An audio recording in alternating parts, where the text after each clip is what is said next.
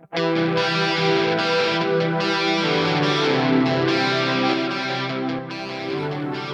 back to the Fourth Way Podcast.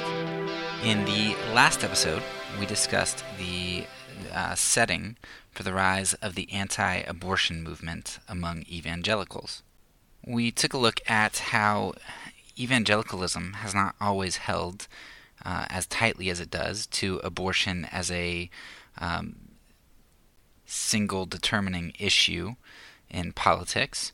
In fact, there was quite a bit of disagreement as to when abortions were permissible, and some even coming out of Dallas Theological Seminary who said that it always seemed that kids were not valuable, fetuses were not valuable until they were born. They didn't become human persons.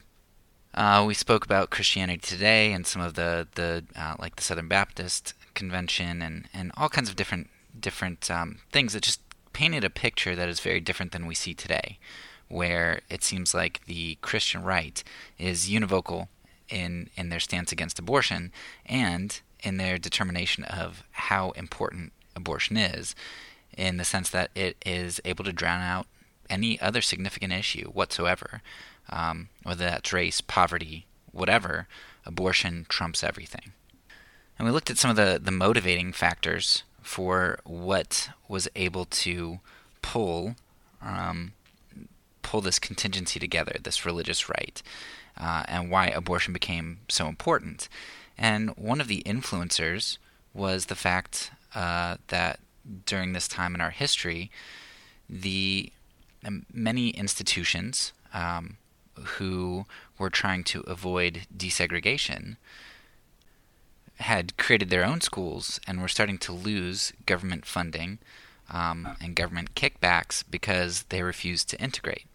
And so we took a look at the influence that race had in kind of this pushback against the government, and how abortion was able to be a unifying factor for both churches in the North and South, as race would not be able to unify the two. In this episode, then, I want to kind of continue that discussion a little bit by looking at the demographics of abortion, especially the racial demographics. If we're going to talk about the influence of race, I think it would be good to start taking a look at also how races are affected differently in terms of how abortion plays out in the real world. So, let's dive in.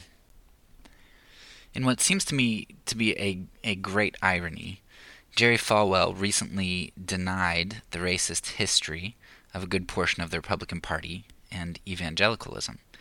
And after he did this, at some point, he ended up also recently donning a mask depicting the Virginia governor in blackface, and said that it's the liberals who are actually racists, not the conservatives.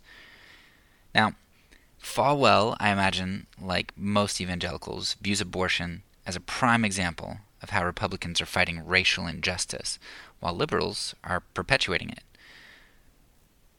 And that's because, statistically speaking, minorities are at higher risk for having abortions. And so fighting abortion to people like Falwell and other evangelicals is seen as actually fighting racial injustice, which is targeting minorities. Ignoring all of the things that we could say about Falwell and the evangelical community and its racism, which, just a side note, I'd recommend reading The Color of Compromise, which does a really good job of kind of looking through racism specifically in the church. And this is written, I believe it's by somebody in the PCA, which is my denomination, a very conservative denomination.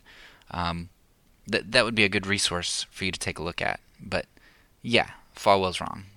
We've been racist and still support racist policies, or just ignore racism. But that's beside the point. Today we're going to look at some of the statistics of abortion, and kind of talk about some of those implications specifically for the church. Just one little side note before I do go in. This episode is one where I feel like I am out of my ken more so than others because um, while researching like abortion and adoptions and other types of things, it, you can get so many different sources and so many different numbers that all seem to say about the same thing, but numbers change from year to year, and some data only goes up to like 2010, and some will go up to like 2016, and it's very difficult, like with my science brain, to get things where it's all equivalent, all of the data equivalent. So rather than considering this episode as something where I am just giving you what I feel is something set in stone, this information that is exactly as it is, consider this a moving target because data does change from year to year, and this will be a good jumpstart for you to kind of look into where to research in the future. So as you want to look up more statistics, as you want to fine-tune your understanding of this issue, I hope that I give you good talking points and research points, but know that this is a moving target with a lot of complexity, and so there's a lot of legwork that you're going to have to do. I'm just giving you kind of a broad overview of what I think are some of the major ideas. All right, so in 1980, there were a total of 1,301,000 legal abortions reported to the CDC from 50 states and the District of Columbia. And actually, I think that was 1981, actually. Now, this is less than a 1% increase over the number reported for 1980. So, in 1980 and 1981, that means that there were about 24 to 25 abortions per 1,000 women in the United States aged 15 to 44. Now compare that number to 2016, where you've got about 11 and a half abortions per woman in the United States. And we see that we have a vastly different landscape than we did in 1980 and 1981. So I want to take a look at what I think are some really important statistics from 1981 to about 2015, 2016. And I want to highlight some other really important statistics, because not only have abortions decreased by over half, but we've got a huge demographic shift as well. First, women who abort are getting older. So we had 41.3% of women, 63% of women were under 25 in 1980-81, and now the under 25 group is about 41%. If we would go back to the 1970s, the early 1970s, it's even more dramatic, going from about 33% of women getting abortions who are under 20 to only 10% who are under 20 today. So abortion today is not the teenage escape hatch that is usually kind of depicted by a lot of conservatives. It's not this conservative escape hatch. It's something that is happening as women get older and older. And we can certainly talk about the potential reasons for that, but right now we just want to observe. Women who had abortions used to be primarily white, going from 70% 30 years ago, 40 years ago, to 40% today, who are non-Hispanic white.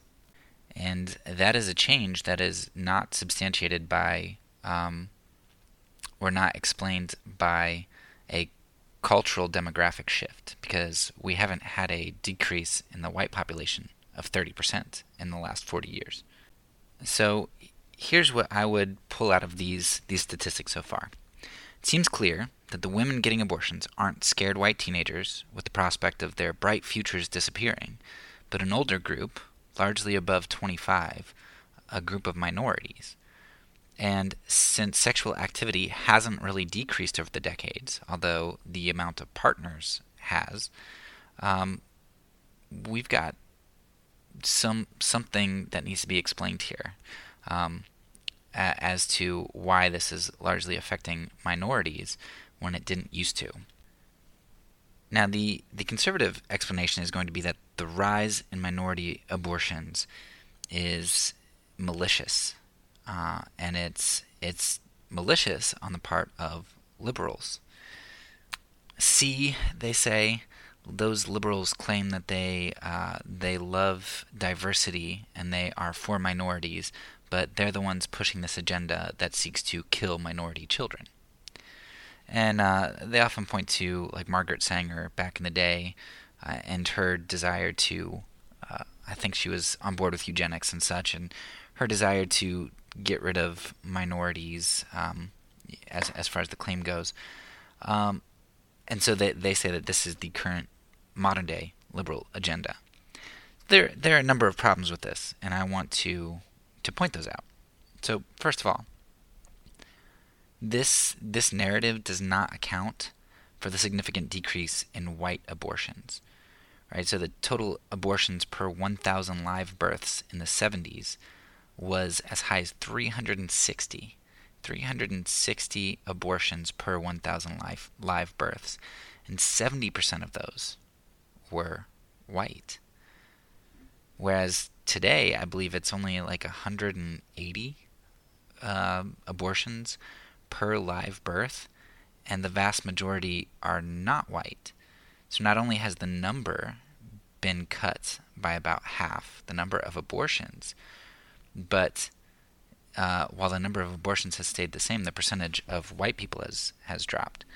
So this narrative that it's always been the liberals who are out to get minorities just doesn't make sense, because that's not how it was set up.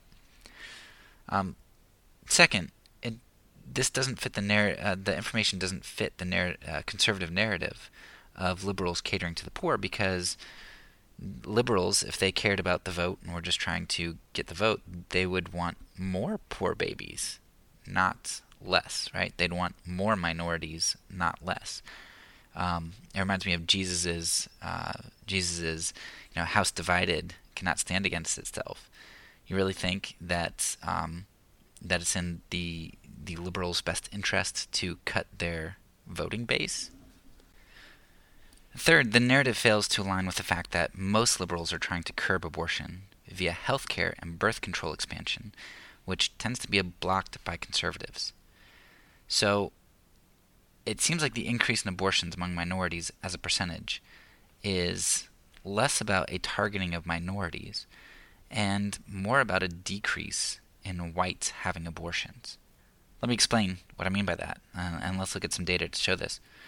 So in 1980, when you had 360 abortions per 1,000 live births, and 30% of those were non-white, the minority ratio of abortions was about 108 per 1,000. In 2015, with 188 abortions per 1,000, and now at 63%, which were non-white, the ratio of minority abortions is 118 per 1,000. And so what it seems like we're seeing is that we don't have an increase in minorities seeking abortions. What we have is we have a decrease in whites seeking abortions. Because the minority abortion rate is still largely the same. It's almost static from the 1970s to today. Considering that minority groups have grown, and that a little bit, and that the white abortions per 1,000 live births fell from 252 per 1,000 live births down to 70, there's something else going on, right? It's not Democrats seeking to exterminate the minorities. What the non-conservatives are going to argue is that a lack of access to birth control is really a huge part of this. Over half of those who abort are impoverished or low income, despite the fact that a lack of access and prohibitive costs make this number lower than it otherwise would be, the U.S. has a larger share of abortions due to unplanned pregnancies than do many other countries. And what I mean by that, because you might say, well, for what other reason would you have an abortion than an unplanned pregnancy?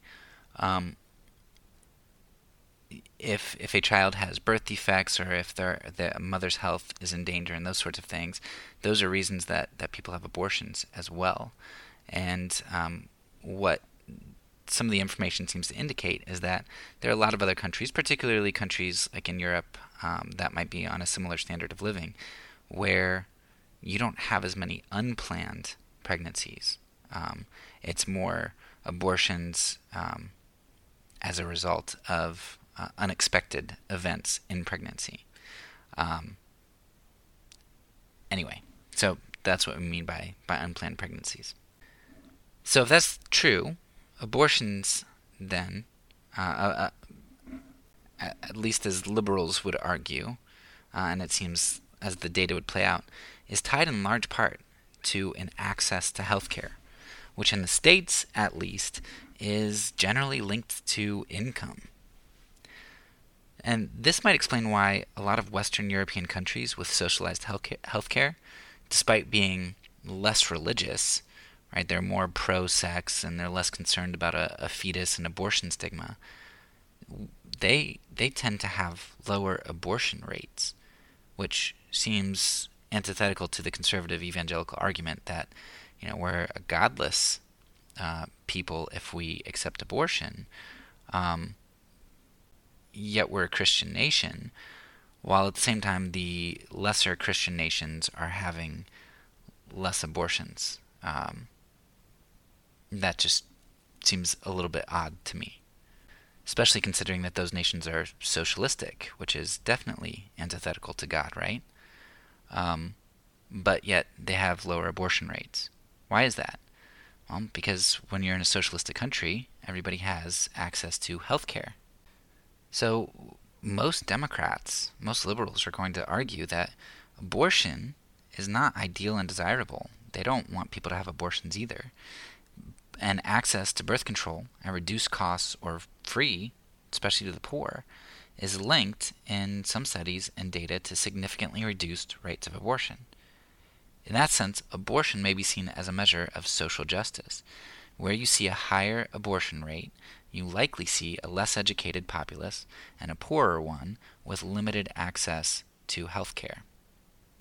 And that's why rates for whites have declined, while not for minorities.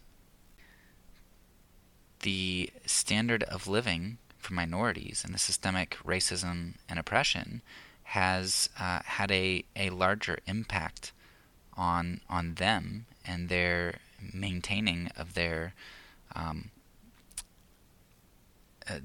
tendency towards poverty. So in all of this, well, I'm not necessarily advocating birth control as a moral choice for Christians, which would be a completely separate discussion. And I can recognize the disparities and its correlation with abortion, and that it's not as simple as just saying don't abort. There's a lot that's going on here in this data that isn't as conservatives want to think it is. So if these assessments are correct, and if we couple this with the tendency of conservatives to be dismissive of racial issues, or at least unwilling to move beyond the surface of the issue to the root, and if we also look at our racially unjust history, again, recommend the Color of Compromise as a great starting point to look at this, then I think conservative Christians, we've got a significant problem here. Minorities are getting more abortions than whites, but that's because whites are wealthier and have better access to birth control. And white people tend to have a bigger cushion. But conservative policy seeks to limit healthcare. It attacks education, which is an abstinence-only education. It pulls kids out of public schools, which is where all of the poor kids have to go, and largely minority kids are stuck there. It reduces welfare the conservative platform tends to reduce welfare and social benefits for families, and the list just goes on. So from fiscal policy and social policy to moral posturing and a failure to support racial reconciliation and hear out the complaints of people who feel oppressed, conservatives end up fostering and perpetuating an environment where abortions among minorities significantly outnumber proportionally those of whites. We claim that we have a problem with abortion, but we foster the environment that makes abortion exist. Of course, abortion will always exist when it's legal. I think that's an inevitability. But certainly we foster its existence to the extent that it exists. So what should we do about it then? Conservatives encourage adoption as an option, but such a solution is really only a pseudo-solution much of the time. See, the majority of adoptive parents, though it's changing, have been white, and the majority of children adopted is white. National adoption, not foreign adoption, of course. And while the trends are changing and always shifting, it is much harder for minority women to find adoptive parents. Now, for as big of a problem as Christians say that we have with abortion, and for as laudable as it is that Christians adopt at twice the rate of others in the States, that adoption rate among practicing Christians is only 5%. So 5% of Christians adopt. Now, I was talking with a friend, and he kind of chided me and said, hey, look, be a little bit more realistic, because I think that number would be higher if it didn't cost so much. And he explained to me the cost of even local adoption. And so I think I'm sure there would be more that would adopt. But my pushback to that would be, okay, then if this is really the Holocaust, we say it's the Holocaust. Conservative evangelical Christians say that this is even worse than the Holocaust because we've had 60 million babies killed so far. Then why wouldn't churches be pumping as much money as they could into adoption? Why would that not be one of the biggest priorities? It's the biggest priority in terms of our politics and how we vote, but it's not the biggest in terms of how we spend our money in the church. Now, if that doesn't strike you as ironic / hypocritical, I think it should. We give lip service to its importance, but we're not funding it by and large. So yeah, funding might deter individual families, but at the same time it seems like if this is such a big Christian priority, it shouldn't be difficult to scrape up the funding. With our standards of living and all the things that we could cut from our lives and the different ways that our churches could spend money, we could easily get money for all of the parents who wanted to adopt. And that number of practicing Christians who adopt out of the Holocaust, the modern day Holocaust, should be more than 5%. And I'm talking to myself here because we've been convicted that we need to adopt. I mean, we say that it's important. We need to do it. We've started an adoption fund, and we're putting money into it each month. But I know how easy it is to shift money around and stuff. So I hope that I can come back in 5 or 10 years from now and say that we have adopted. But at the moment, I'm one of the 95% of people who haven't adopted, and I'm one of the hypocrites who calls it out and hasn't done it. But just to even show how reasonable I think this is, we have had a group come into our church called the 111 Initiative. And they did this wonderful presentation where they said that, look, with the number of kids in foster care or eligible for adoption and the number of churches, we have more churches than we have kids needing adoption. If every one church would have one family adopt one kid in the United States, there would be no children in need of adoption. they'd all be adopted. Now, if that isn't convicting to the church to consider that we have, I don't remember the number, like 150,000 kids in adoption, in foster care, or whatnot. I don't remember the number, but I mean, goodness gracious, if we could take care of it that easily, why don't we? And that just shows you the feasibility. It's not like your church would have to adopt 50 kids. It's every one church adopt one kid. That's manageable. No excuse.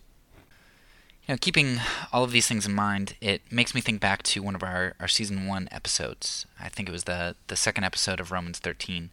And I defended the idea that government is not the ethic for the world, but the church is. And I stole that from Stanley Hauerwas. Hauerwas would say that. I think it shows the importance of spending our resources on the kingdom, big K kingdom, rather than wasting it on vying for power, trying to legislate abortion versus trying to set a tangible example to our community that shows them that they're loving parents who are willing to adopt, and that the end of the line for their kid wouldn't be an orphanage or foster care, but it would be a family. I think that would say more than vitriol each election cycle, and would certainly do more, not only to change the landscape, but also to change hearts, because we'd be putting our money where our mouth is. Now, you probably disagree with me on that conclusion, which is fine. Most conservative evangelicals do. But if you do think that the political sphere is a reasonable way to spend your social, temporal, and financial capital, then let's take a look at what a pragmatism in that sphere might entail. You want to be pragmatic? Great. Or consequentialist? Great. You do that. I disagree with you, and we've got a whole season on it. But let's talk about what that would look like for you, what I think it should look like. It seems like access to healthcare, including and especially birth control and sex education, has a significant impact on the number of abortions. If Republicans would fight for better health care, what might that do to abortion numbers? And what might that do to their respectability and camaraderie across the aisle? If they would work with their Democratic friends on health care, and if they would say, the lives of poor people matter to us, and we're going to show that through health care, what might that do to bipartisanship and the ability to pass meaningful legislation, while at the same time reducing abortions?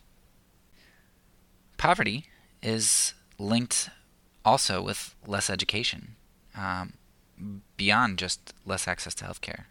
But it's also linked to more broken families and broken structures, which leads to higher rates of unplanned pregnancies, children out of wedlock, children with mothers who feel that they can't take care of them, etc. If Republicans would fight against poverty, what might that do to abortion numbers? And what might that do to their respectability and camaraderie across the aisle? If Republicans seriously addressed poverty, what might that do? What about zones and structures? Because poverty, violence, and instability are often regional. You can point out zones in cities or regions in states where these things exist, and many times they exist as a result of structural or systemic injustice, like redlining or oppressive and opportunistic zoning laws and gerrymandering. What would it look like if Republicans acknowledged systemic injustice and sought to fix the structures which are in place that oppress and perpetuate poverty as well as create it? Republicans are also fighting to keep homosexuals from adopting, while only 5% of practicing Christians adopt. Do Christians really think that the foster system is better for a kid than a gay household? Why don't they say this about most other things they deem sins, like smoking in a household, or a household of a second marriage? Why are they qualified to adopt, while a homosexual isn't? Or what about a non-Christian household? Should non-Christians be able to adopt? They're living in atheism, in antagonism against God. Should they not be able to adopt? So all of this is just to say that while I understand the desire to outright ban abortion. Legislation is multifaceted. Most conservative Christians are fighting against a variety of legislations which we are confident would lead to a significant decrease in abortions. It seems to me that we should be pursuing every avenue available to decrease abortions, which would include fighting for health care, against poverty, and doing the hard work of adoption and community work ourselves. So again, while my political stance might be a bit different in that I'm more convinced of abstention from the political system, if you are going to claim that politics is necessary to use here against abortion, I think you need to consider what that looks like, because it's not just picking a party who fosters the environment which creates abortions. It's calling that party to be wholly pro-life, because by fostering a truly pro-life country, that's going to do a lot more for people's hearts and for minimizing abortions than it is to just try to slap legislation on it. You know, and one of the great ironies of this is that conservatives are going to say that while they can't change the heart, they can fight for injustice by protecting the victim, right? The baby. We can't make the mother love the baby, but we can at least create a legislation that will protect the victim. Yet, why don't they want to embrace higher taxes then? Social programs. Why don't they want to embrace those as conservatives? Because they say you can't legislate generosity. That's a heart issue. You can't legislate the heart. Clearly, by that double standard, justice is only applicable if it doesn't cost us anything. We can't change the mother's heart, yet recognize that we're protecting a baby through legislation. But at the same time, we can't legislate generosity, because legislating generosity can't fix the heart, right? We can't legislate generosity. But this isn't about generosity. This isn't about who deserves what money that they make. This is about justice, right? We're talking about the poor, the oppressed, those who have been the recipients of systemic injustice. If you can legislate abortion, you can legislate taxation and giving for the cause of justice. You know, we say that we want to stop abortion, but there's something that we want even more. We want to avoid looking at systemic and structural racism baked into our society, and we want to avoid giving up our power. That's why we'll fight tooth and claw to mandate that what others do with their bodies, while fighting with the same vigor to prevent those in need from touching our money. Abortion is way more complicated than they're bad and we're good. It highlights the evil and selfishness in us all, as I think the last episode and this episode just begin to show. But most sadly, it highlights that we don't really love justice, mercy, and humility. We want to give to the Lord that which costs us nothing. That's all for now. So peace, because I'm a pacifist. When I say it, I mean it.